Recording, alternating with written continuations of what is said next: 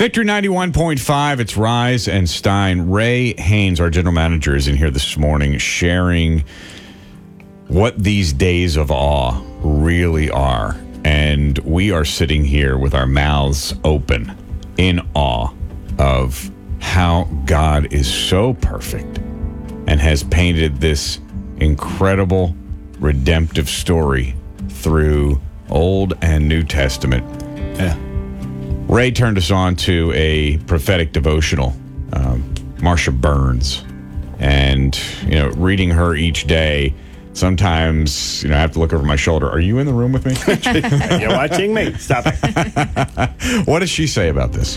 Well, these it is a daily devotional, except on weekends. So I just kind of went back and got a little synopsis of some of the thoughts, because the days of awe are about repentance. Mm-hmm. Obviously, it's about meeting with God, encountering God.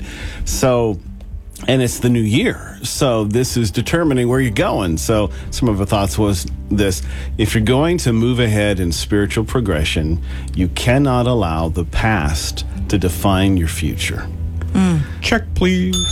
That is probably the biggest mistake, no matter how long you've been a Christian, that you make. Yep. You're stuck and you're addicted, you're battled, and yet you're looking at the past and you can't imagine your future, how you could break free because you've been stuck so long. So that's number one. Deliberately deal with things that distract you. Deliberately, mind you. Deal with things that distract you from seeking my face with a whole heart. Consider where you've been, where you are now, and where you're headed.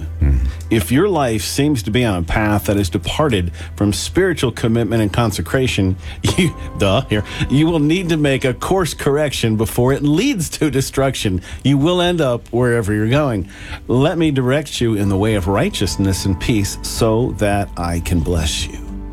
Just some thoughts on these days of awe from the Marsha Burns devotion that a lot of us read and enjoy. It's a very brief little thing. It's not one long thing. It's just little snippets of ouch. Deliberately take action. Be intentional.